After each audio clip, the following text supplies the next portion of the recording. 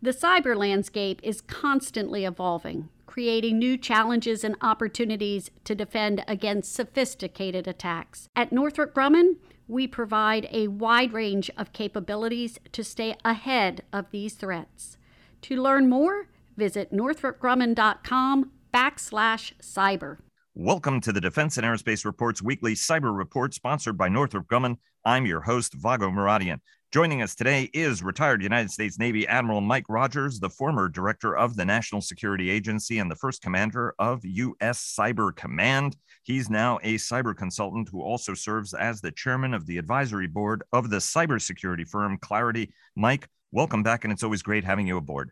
Great to talk to you today, Vago. An absolute pleasure. And before we get started, our daily podcast is sponsored by Bell. Leonardo DRS sponsors our global coverage. Fincantieri Marinette Marine sponsors our coverage of naval warfare. And General Atomics Aeronautical Systems sponsors our coverage of strategy.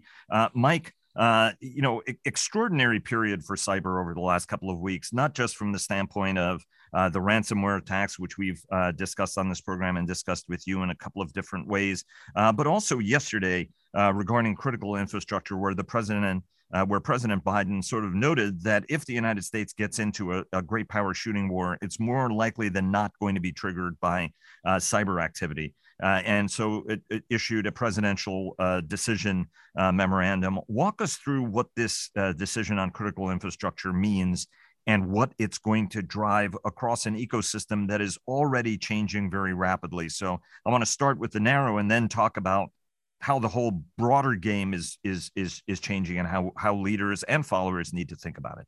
So I think what it highlights is, first, the administration has clearly come to the view that critical infrastructure represents a significant vulnerability for our nation. That while it provides us great functionality and does great things for us, we also have to acknowledge that there is significant potential vulnerability. And therefore, in a potential conflict or crisis scenario, critical infrastructure assumes an even greater role. In light of that, it's clear that the government has decided we need to rethink what is the role of the government with respect to oversight and standards for security, if you will, within those critical infrastructure areas. And so you're starting to see a journey begin where I expect what is going to play out is the government will start to impose specific cyber security regulations or standards, so to speak, for certain aspects of the economy. Not everything, but in those areas they define as critical infrastructure. And critical infrastructure normally was defined traditionally as those areas which either had significant impact on our economic well-being, on significant impact on the safety and well-being of our citizens, or potential loss or disruption could significantly impact the nation's ability to function. We generally use those three kind of criteria to describe, well, how did you decide this was critical infrastructure, so to speak? So on both of those questions, how do we need to think about what is critical infrastructure? Because we're recognizing that there is a vast array and variety of things and breaches that end up being more important than we once thought, right? I mean, you were in that business actually of being like, that was a really clever way of getting that piece of information in a way we might not have thought of. And second, what's the right way to impose these kind of standards?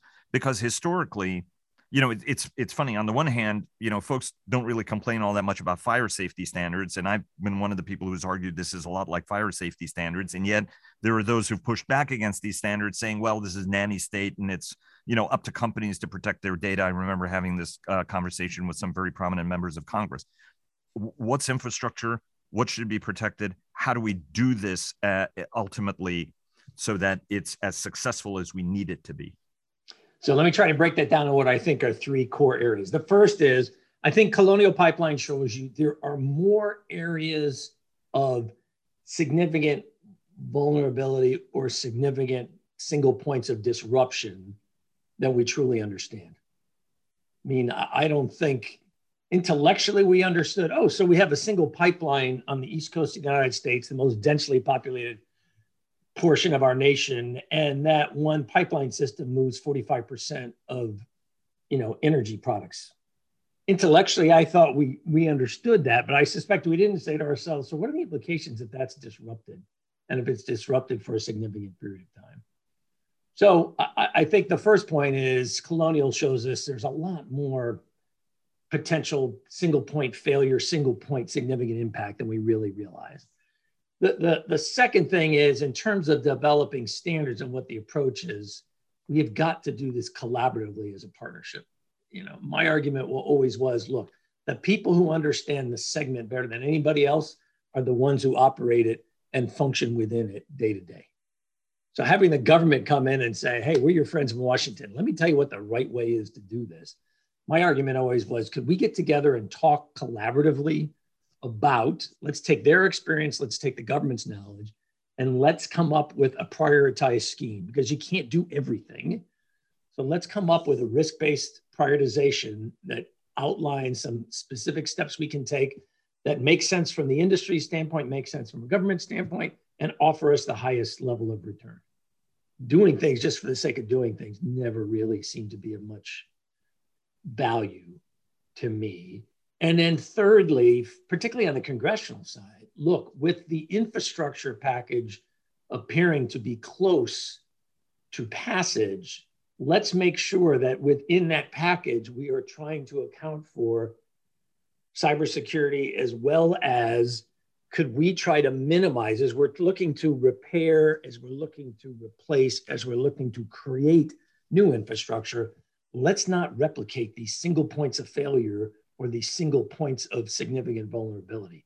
Let's put redundancy and resiliency and security as a core design aspect of these literally billions and billions of dollars we're going to spend. Let's not pay for this later. I'd rather pay for it up front, so to speak.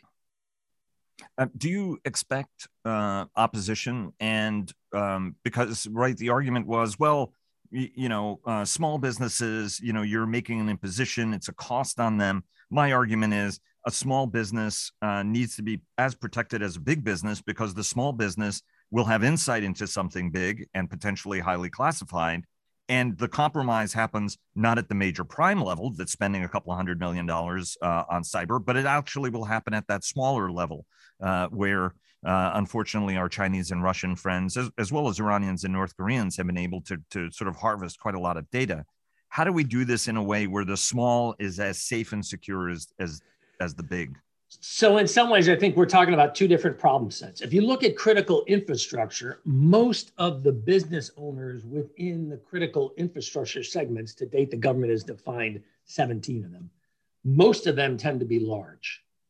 Where you tend to find smaller business entities is within areas more broad than just critical infrastructure. And it's not one or the other. We got to address both. The approach that we took in the government initially for the smaller businesses was, if we can start with the mid and bigger levels within a sector, then we can push down that expertise, we can push down that knowledge to the smaller elements within the sector. I don't think that's worked as well as we had hoped. I won't speak for the current government team. Just as an observer, though, my input would be it doesn't seem to have worked as well as we had hoped. So we have to come up with some collaborative means to help the business sector, the small end of the business segment. It's one of those things.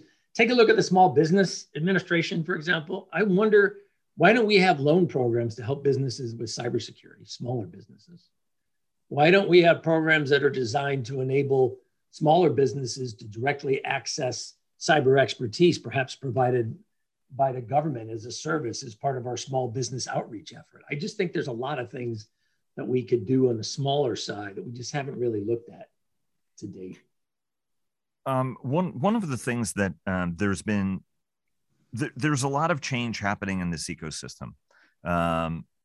We even had the vice chairman of the Joint Chiefs of Staff, your friend General John Hyten, come out at NDIA's Emerging Technologies Institute at their launch event and talk about the war game that the United States fared badly in October in a defense of Taiwan situation where U.S. forces found themselves to be, massed forces were sitting ducks to hypersonic attacks.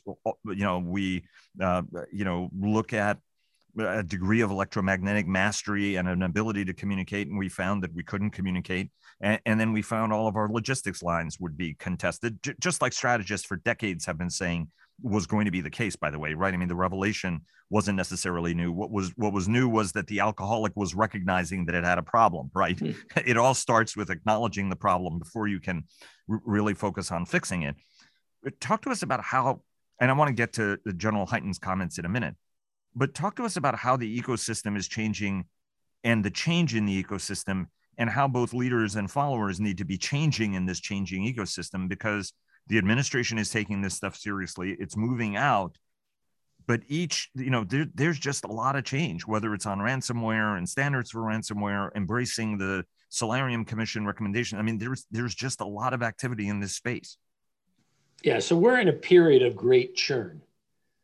And that's true. For example, I'm going to step outside the blue, so to speak. If you just look at red, if you look at the actors out there, so nation states are increasing capability, and their risk calculus seems to be a willingness to take greater risk with respect to cyber. So they're being more aggressive. So take a look at SolarWinds, take a look at the Microsoft Exchange, just much more aggressive and much more capable. At the same time, look at what is happening with the non-state actor, largely criminal groups, but you could argue it's more than just criminal groups. Much more capable. The lines between the nation state and criminal actors in some areas, particularly in Russia and Eastern Europe, are really blurring, where there clearly are relationships in some measure of sanctuary and or mutual interaction between these state actors and these criminal groups. Criminal groups, meanwhile, starting to feel the pressure as a result of the ransomware activity and some pushback against it. So you're watching criminal groups form cartels now. You're watching criminal groups rapidly change identity. One day they're on the web and they're an active actor, so to speak, and the next day suddenly their footprint disappears. I look at that and go, guys, that is an adaptive adversary who is pivoting. So there's just a lot of churn at the moment. If you look inside the system, then the positive side is there is broad recognition that we have a major set of issues here, that we're going to have to act to address these issues. The challenge is, okay, so just how do we act and how do we prioritize? What are the roles that between government and the private sector? Clearly, the who does what is still an issue of much discussion. And my biggest concern always was, and boy, I used to say this, to the two presidents I worked for, as well as the secretaries in the Congress, you cannot fix this problem by just writing checks. Okay, so just throwing money at this is not going to get us where we need to be. I'm not arguing that resources, whether it be money, people, expertise, is not important, but it is not an end-all, universal solver here. It's not enough. And at the moment, I'm watching us throw a lot of money at the problem, and I'm thinking to myself, guys, we need to step back and ask ourselves some more fundamental questions like, do we have the fundamental structure right? Is the broad strategic direction that we're taking appropriate? Hey, what other parties out there or entities do we need to bring into our solution set?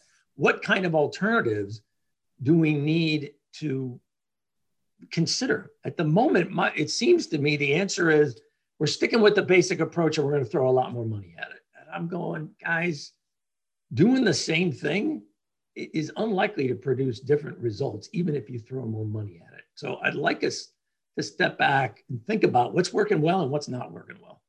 And how can we use this crisis? Because crisis is opportunity. Man, I used to, every time something went wrong significantly, I used to turn to the teams I led and said, ladies and gentlemen, we will not let this crisis go to waste. This is how you jam change down a bureaucracy's throat.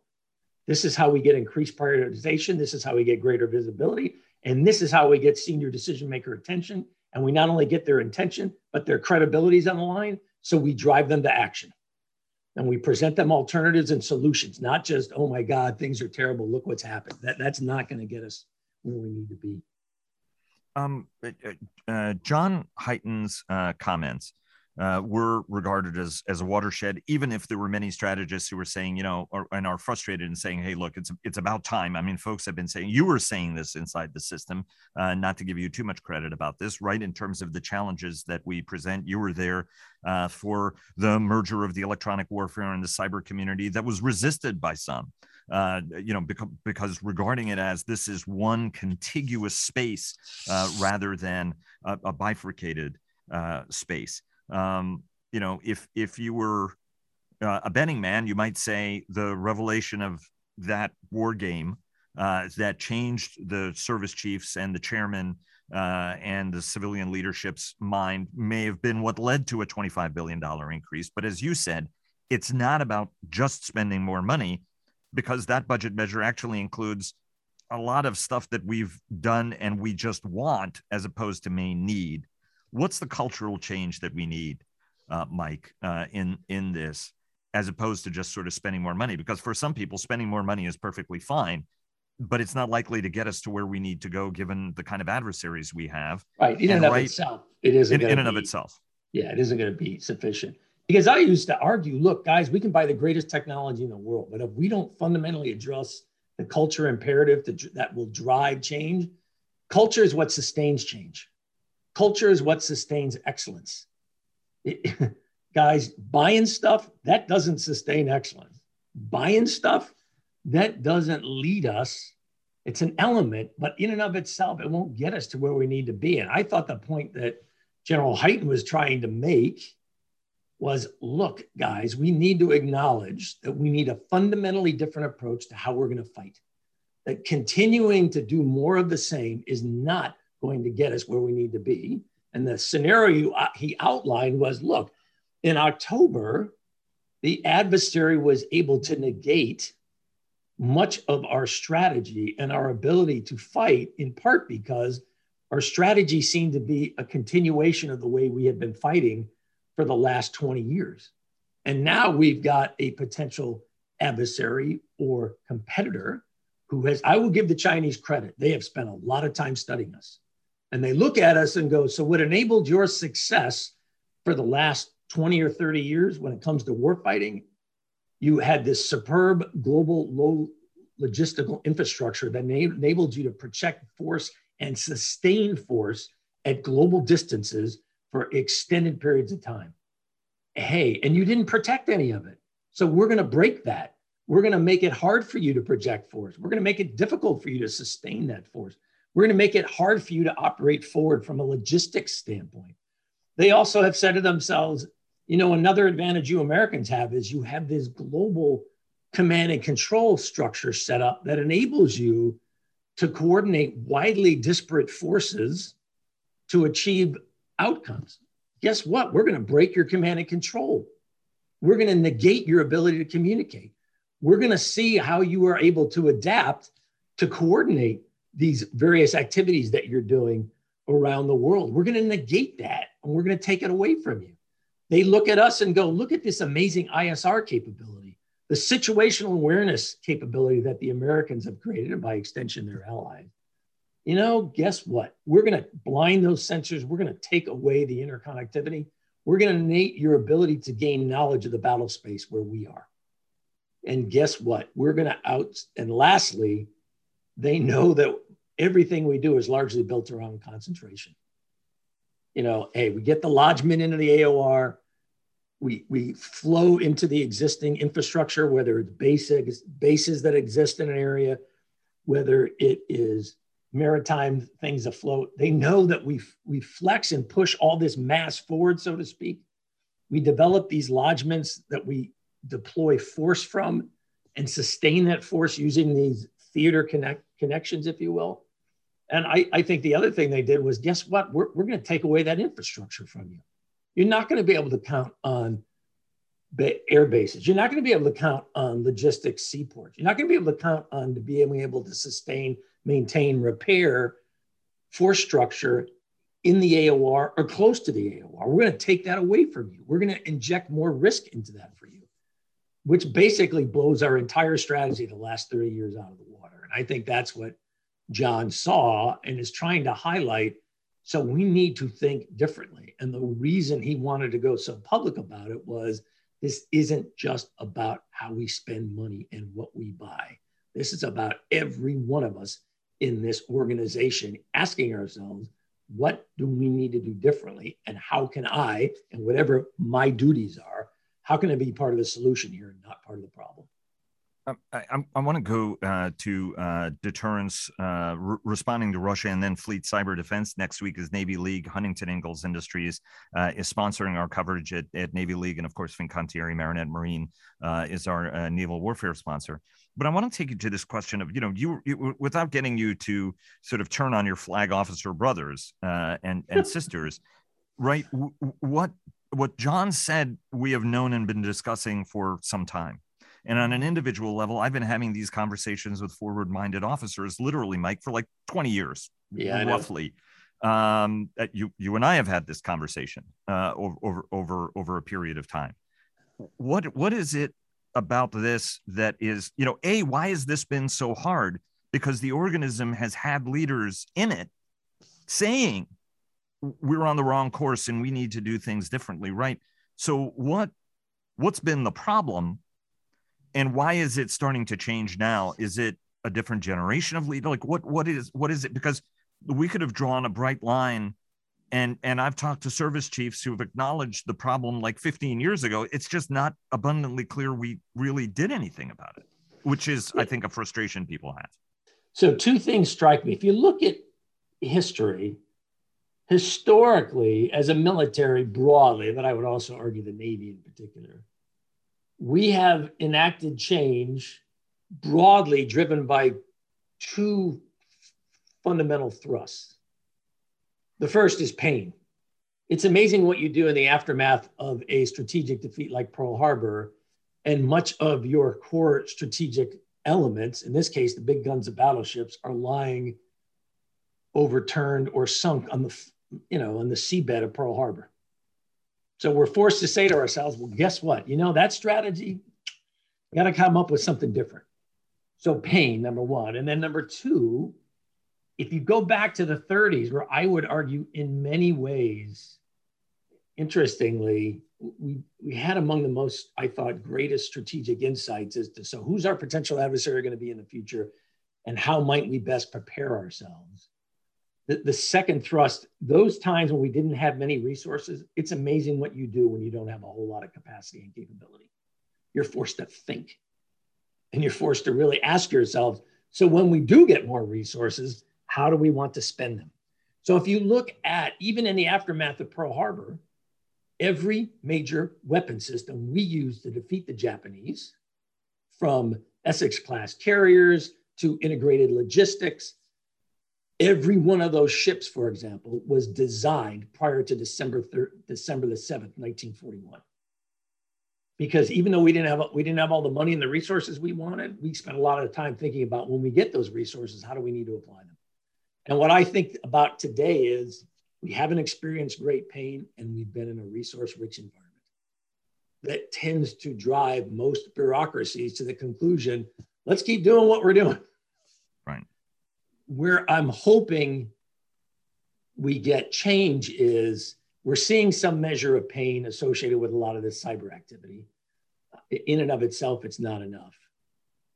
But I also think you're starting to see the senior-most leadership of the organization say, guess what? We have to think about this differently. So you're seeing increased investment in war games, simulations, and strategic thought, which I think really is a big force multiplier for us. The frustration, and I'm sure John Hyten feels this, I know I certainly did. The frustration is it just takes so long to get a bureaucracy. Absent some compelling pain, it just seems to take bureaucracy so long to change. Because the other thing I always found about change was most people intellectually will say, oh yeah, you're right, we need to change.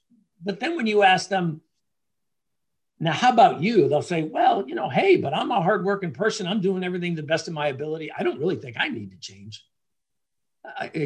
That always frustrated me the most.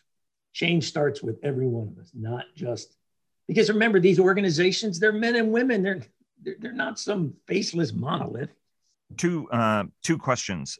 First question. Next week is Navy League. Obviously, we're going to hear from the Chief of Naval Operations, the man who is a cyber sailor of the First Order, having commanded 10th Fleet. And talk to us a little bit about the unique Navy challenges and the challenges the Navy's got to get its arms around, right? Chris Cleary is the chief cyber advisor to the Navy leadership. We're looking forward to him joining us next week and having a little bit of a deeper conversation, a little bit of an after action after Navy League.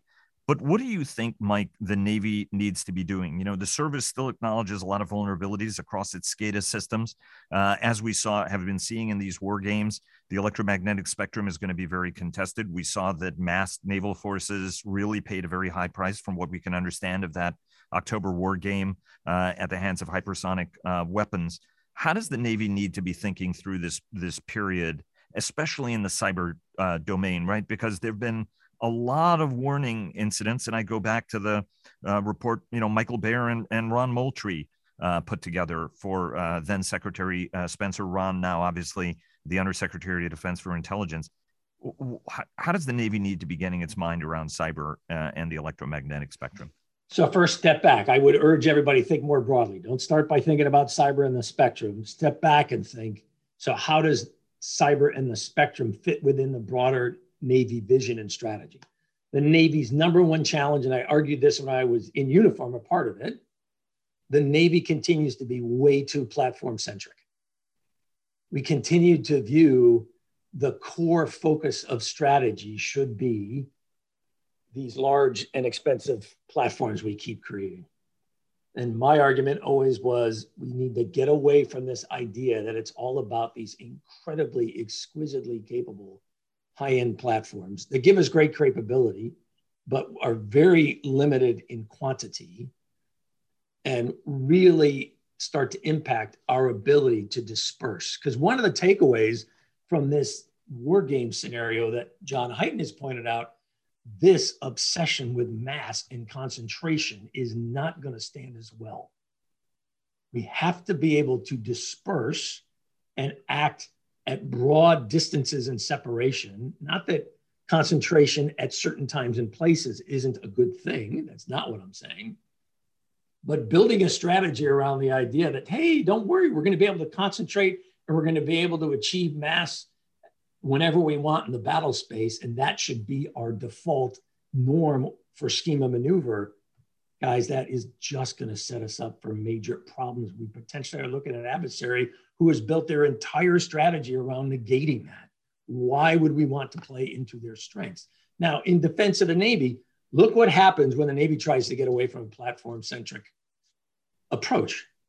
Congress screams jobs and, hey, you build that ship, you build that aircraft in my district, and it employs citizens from my district. You can't stop buying those things. Right. And the defense base doesn't want to let go either. So in fairness to the Navy, there's a lot of adherents out there who think, while they intellectually will acknowledge you need to do things differently, again, they don't want to change within their particular slice of heaven. So as I look at what the Navy needs to do then to me is get away from a platform-centric approach and instead ask itself, so what are the capabilities that we need to employ against this adversary? And what are the best methods to do that? And do I need these large capital-intensive platforms, whether it be a ship, an aircraft? Do I still have to use this same approach? And that's where cyber and the spectrum comes into me. Look, cyber and the spectrum, they are not capital-intensive investment areas. They don't take both to achieve significant offensive capability, but I would argue also defensively. They aren't billions of dollars in annual expenditure. You know, I'm not talking about they're cheap. Right. I don't mean that. But on the other hand, we're not talking about life cycle costs that are in the hundreds of billions, if not in the trillions of dollars. And that's what happens when you look at a major weapon system, pick it, like an F-35, an F-22, a Ford-class carrier. Now, I'm not trying to argue carriers are inherently bad. Nobody should take that. But on the other hand, we have envisioned a future for ourselves that, quite frankly, we can't afford to build. Two We have about 2 minutes left, and I've got two deterrence-related questions. I want to end with Russia, but in between there are some who look at General Hyten's comments and they say, good on him, made clear that the United States is willing to fight over Taiwan, so that sends a deterrent message to the Chinese. On the other hand, folks will also say, hang on a second, you just empowered the Chinese to miscalculate by saying that we don't have this right. I see it a little bit differently. I see this as a message to Beijing, we're figuring it out, and we have massive capabilities, so don't screw with us. Was it a mistake or a good decision to make the statement he made? And then I've got a deterrent question I want to ask you about Russia. So the short answer is no, I don't think it was a mistake, because to me, John said something that is patently obvious to anybody who has ever looked at this problem set. And I don't take from his comments, it means that somehow our ability to respond to a crisis scenario in Taiwan is without options for us. That's not what I take from his comments. Let me ask you about Russia. The president met with Vladimir Putin. You and I had this conversation before the president and his Russian counterpart met. He laid out, hey, I need your help on this. Here are the critical infrastructure, and you're going to get nailed if you don't do these things. Then there was the largest series of ransomware attacks. Just to show you how undeterred and uncowed Moscow is, all you have to look at is they had state-sponsored doping. Their athletes are still allowed to compete in the Olympics while Moscow conducts military exercises off the host country's shores, right, off of Japan's shores. So that should tell you something. So despite all of the warnings, Vladimir Putin didn't seem to stop any ransomware activity, even if the R-Evil gang sort of disappeared. Dmitry Alperovich thinks they're spending $70 million in rubles on the Black Sea coast. From your standpoint, what does the United States have to do after the president delivered a message, right? Because there's this concern that if the president doesn't and the United States doesn't follow up somehow, it sends a message not only to Moscow, but to Beijing, your words have no meaning. How does the United States need to respond to Russia in the wake of some of these activities, and how to respond to the Chinese? My view with the Russians, particularly the ransomware, was, okay, let's accept Putin's prostrations, if you will, that, hey, I have nothing to do with this. Then let's hammer the hell out of these criminal groups. If Putin says he's not involved, has no knowledge, okay, let's hammer the crap out of him and see how Putin responds.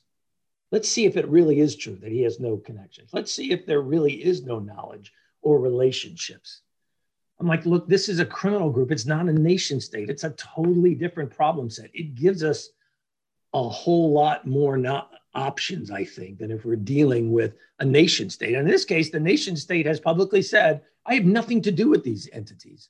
I have no knowledge, no relationship. Okay, then let's put it to the test. Let's go after him and see how the Russians respond. I would just be much more aggressive on the criminal side. I just think there's a real way to put the Russians to a very visible public test if what they're telling us really is true.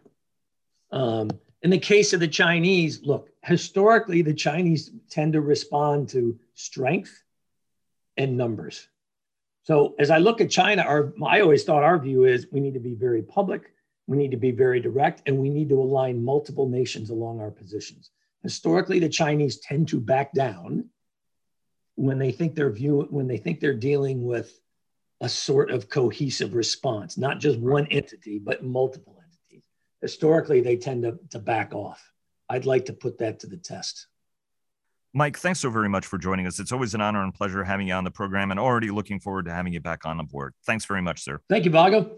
Everyone is a contributor at Northrop Grumman, and every day is an opportunity to help defend our nation and our allies. Visit our careers page at ngc.com to learn about joining the Cyber and Intelligence Mission Solutions team.